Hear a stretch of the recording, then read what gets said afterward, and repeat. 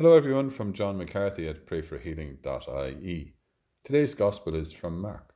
The disciples had forgotten to take any food, and they had only one loaf with them in the boat.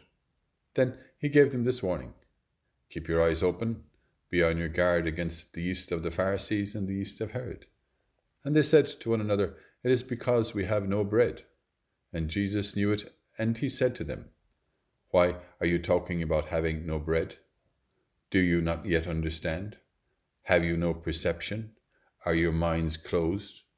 Have you eyes that do not see, ears that do not hear? Or do you not remember, when I broke the 5 loaves among the 5,000, how many baskets full of scraps did you collect? They answered, 12. And when I broke the 7 loaves for the 4,000, how many baskets full of scraps did you collect? And they answered, 7. Then he said to them, are you still without perception? Today, Lord, we ask your Holy Spirit to grant us clarity and perception on who you are, as we say together and pray for one another.